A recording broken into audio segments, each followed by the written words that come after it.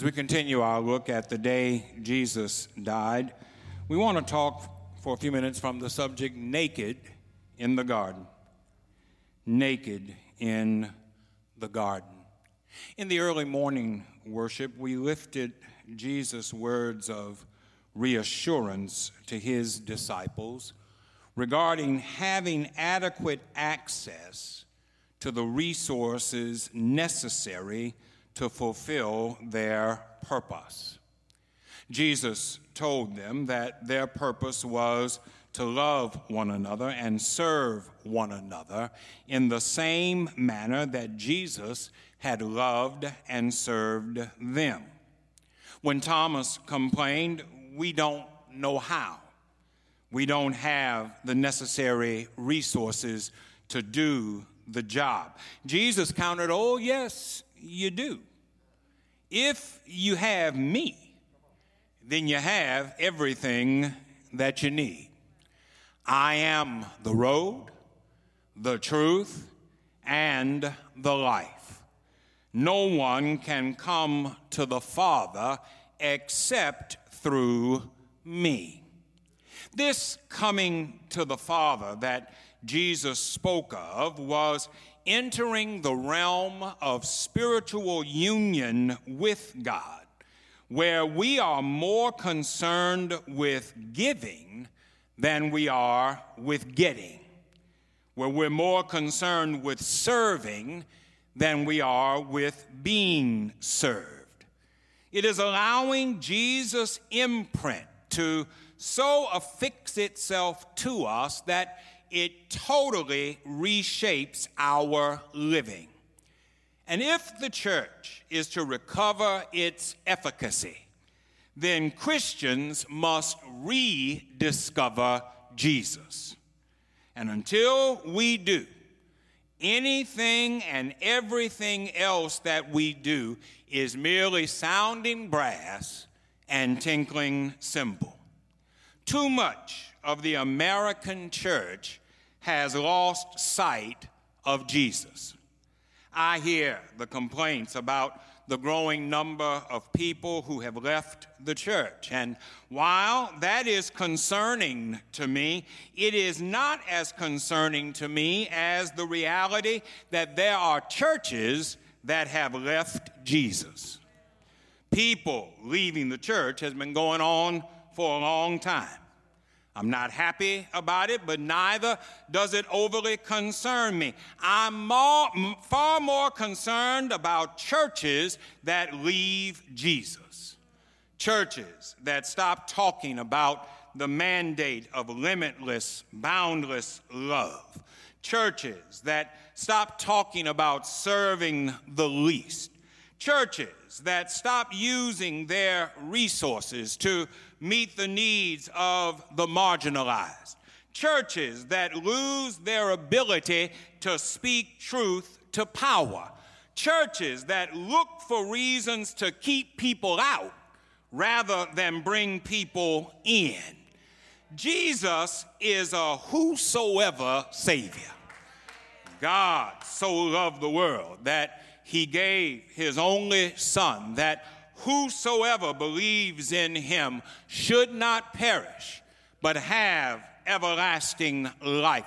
Whosoever will, let him come and drink freely from the fountain of life. And when churches stop being tethered to Jesus, there's not much good that can come from them, and they can do a lot of harm. Jesus is the resource of the church, the road, the truth, and the life. And without Jesus, we are nothing. Well, as we continue our look at the day Jesus died, we're now at Gethsemane. In the garden, while Jesus was praying and the disciples were sleeping, a mob showed up, led by Judas Iscariot.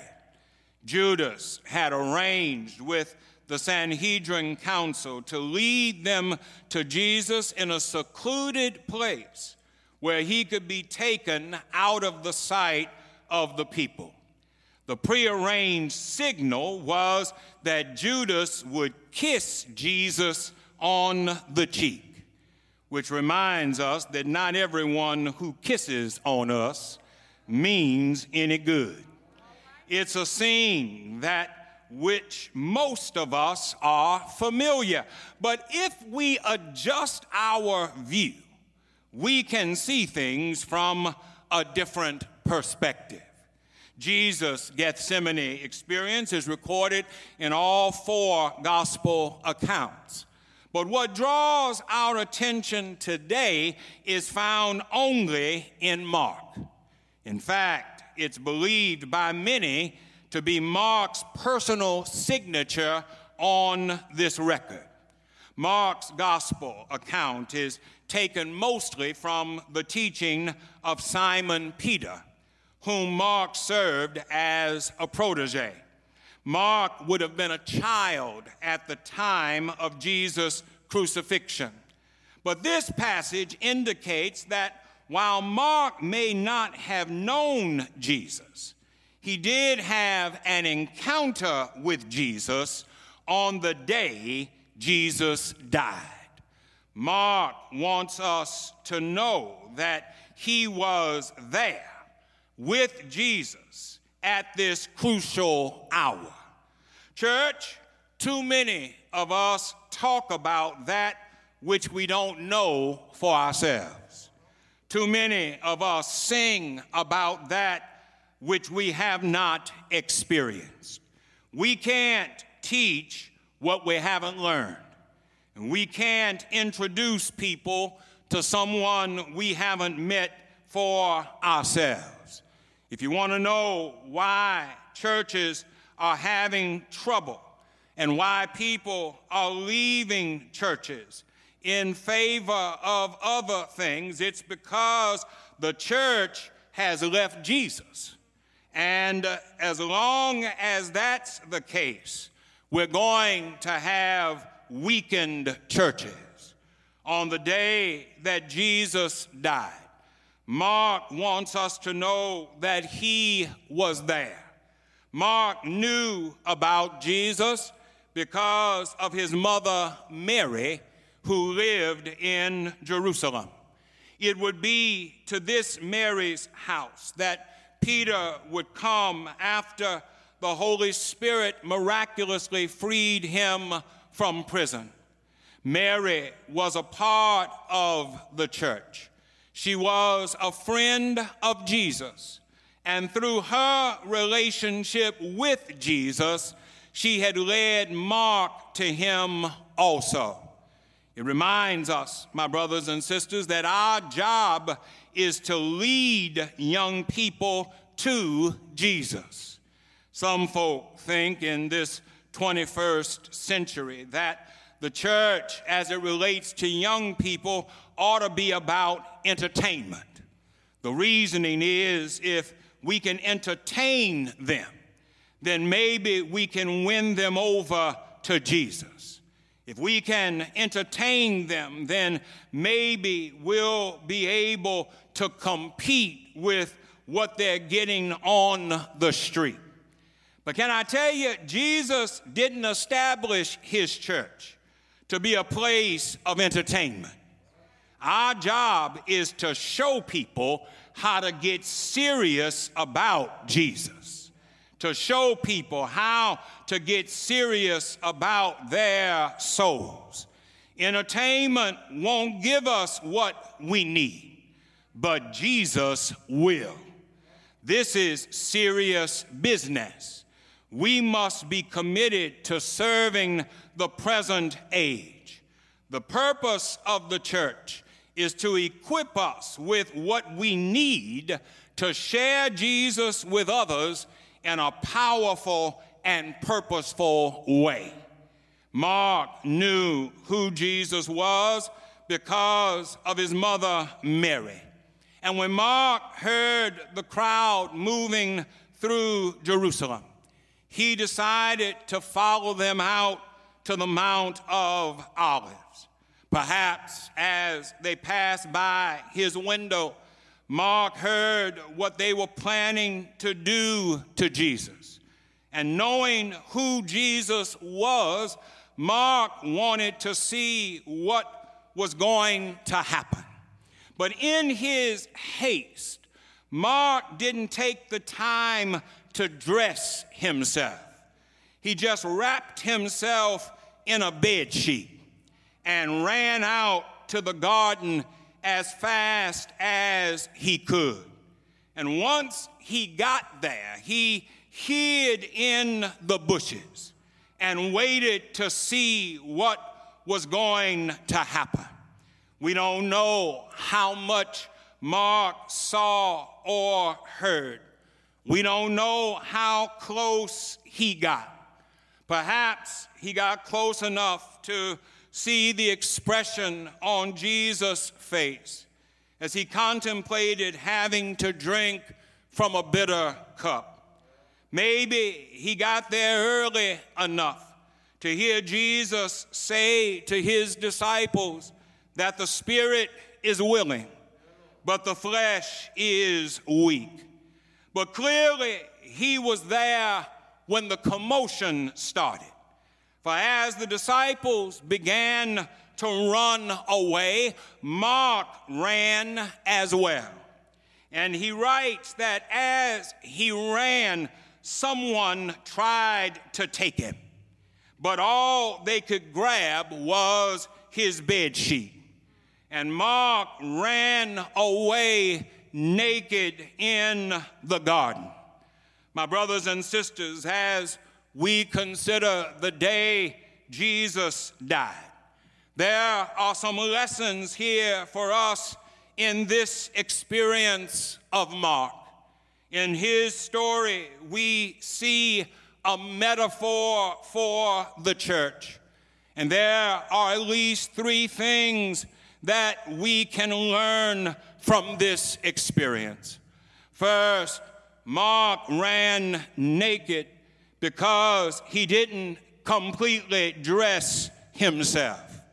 In his haste to get to the garden, Mark just wrapped himself in his bedsheet.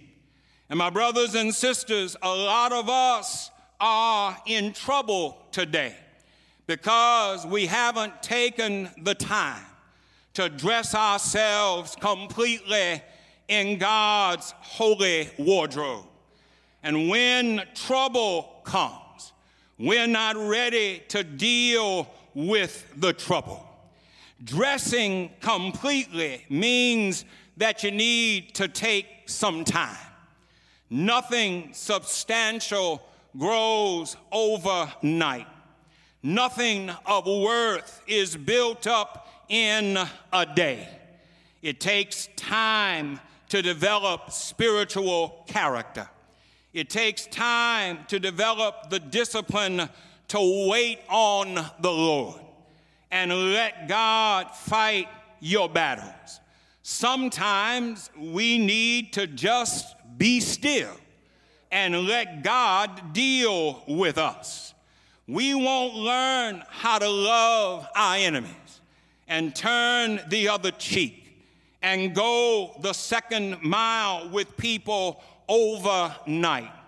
But if we would take the time to put on all of God's spiritual wardrobe, then God will deal with us properly. And then a second point goes right along with the first. Mark ran naked because there was nothing underneath his outer garment. Church, let me ask you, is there anything underneath your outer garment?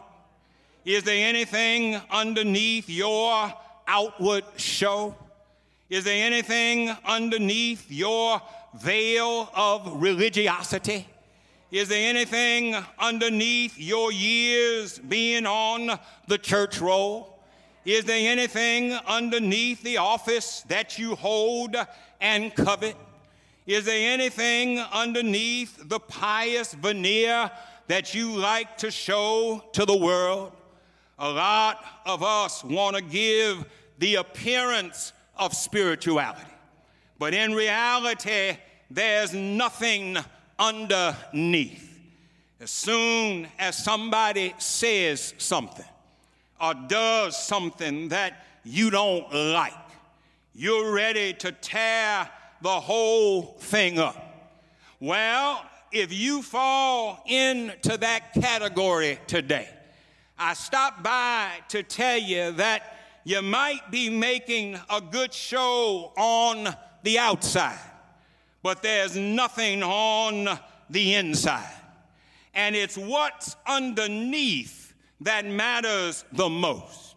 It's not outside the house that we live in that matters, but it's the kind of person that lives in the house. We need to be sure that we have something substantial underneath our outer garment. Mark would have been fine if the mob had not grabbed him. Mark's nakedness would not have been exposed if trouble had not come his way. And a lot of us are all right as long as there's no trouble. A lot of us are fine as long as there are no problems. But sooner or later, trouble is going to come our way. You can sing like everybody else. You can shout like everybody else. You can pray like everybody else. And for a long time, no one will know the difference. But trouble is the great equalizer. That's why you have to be ready all the time. And if you take the time to put on something substantial underneath your outer garment, then you won't have to worry about being exposed when trouble comes. Well, finally, Mark was naked because he decided to follow Jesus, and the mob laid hold of him. Now, church, I want you to know that when you decide to follow Jesus, stuff will lay its hands on you. Heartache will lay its hands on you. Temptation will lay its hands on you. Disappointment will lay his hands on you. When you decide to follow Jesus, the devil will do all he can to discourage you. When the mob saw Mark following Jesus, they tried to seize him. They grabbed at him, and for a moment they thought they had him.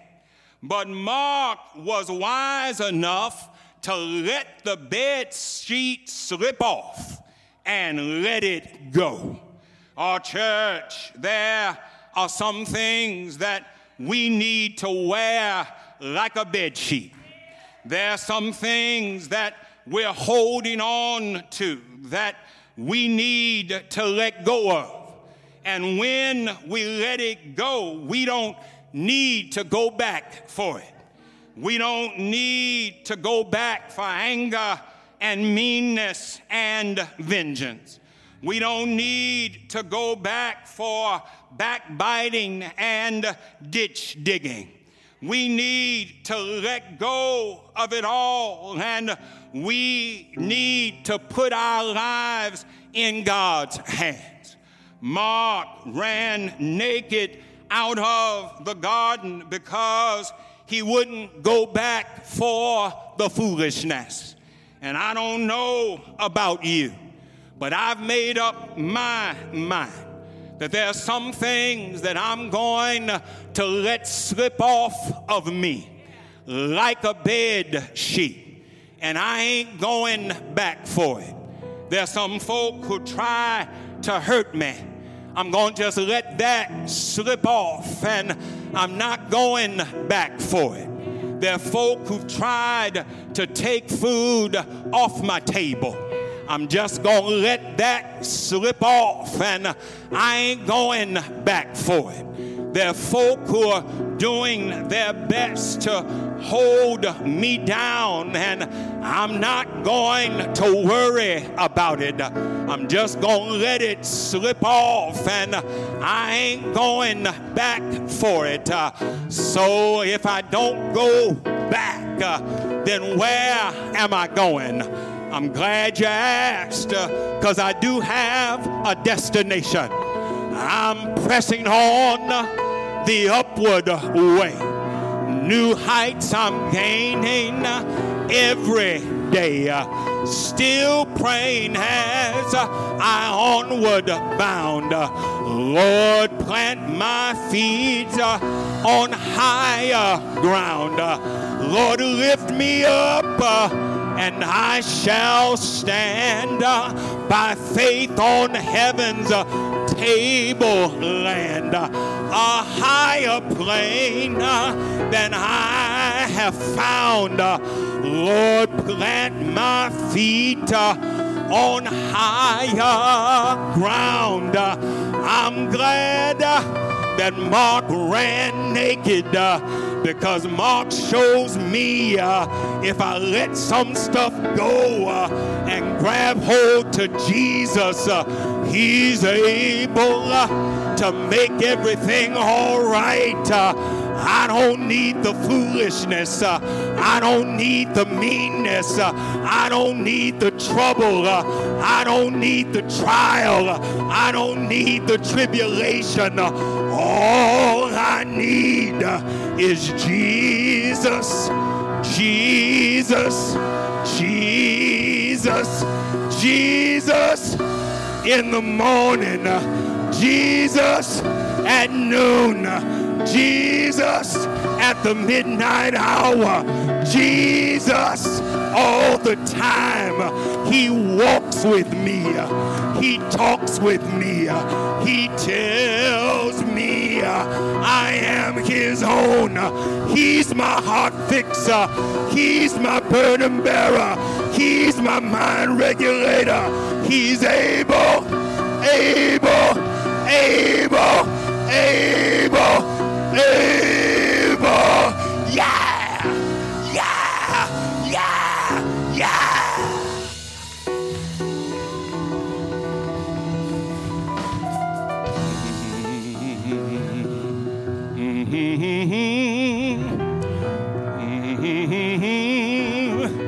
Oh, I love the Lord. He heard my cry. He pitied every groan. Long as I live, long as I live, long as I live, and troubles rise, I'm gonna run, I'm gonna run, I'm gonna run, I'm gonna run, I'm gonna run. Yeah, yeah, yeah, yeah, yeah.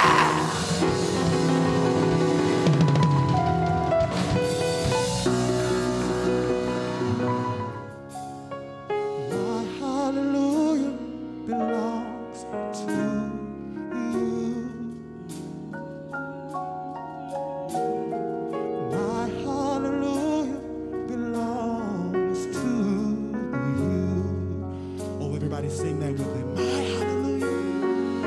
My hallelujah, belongs to you.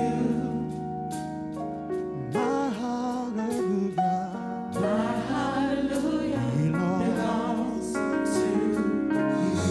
The chorus is really simple. It says, you deserve it. You deserve it. As our God deserves all our glory and all the honor and all the praise. You deserve it. You deserve it. You deserve it. Oh, keep singing that too. You deserve it. You deserve it. You deserve it. All of the praise, God.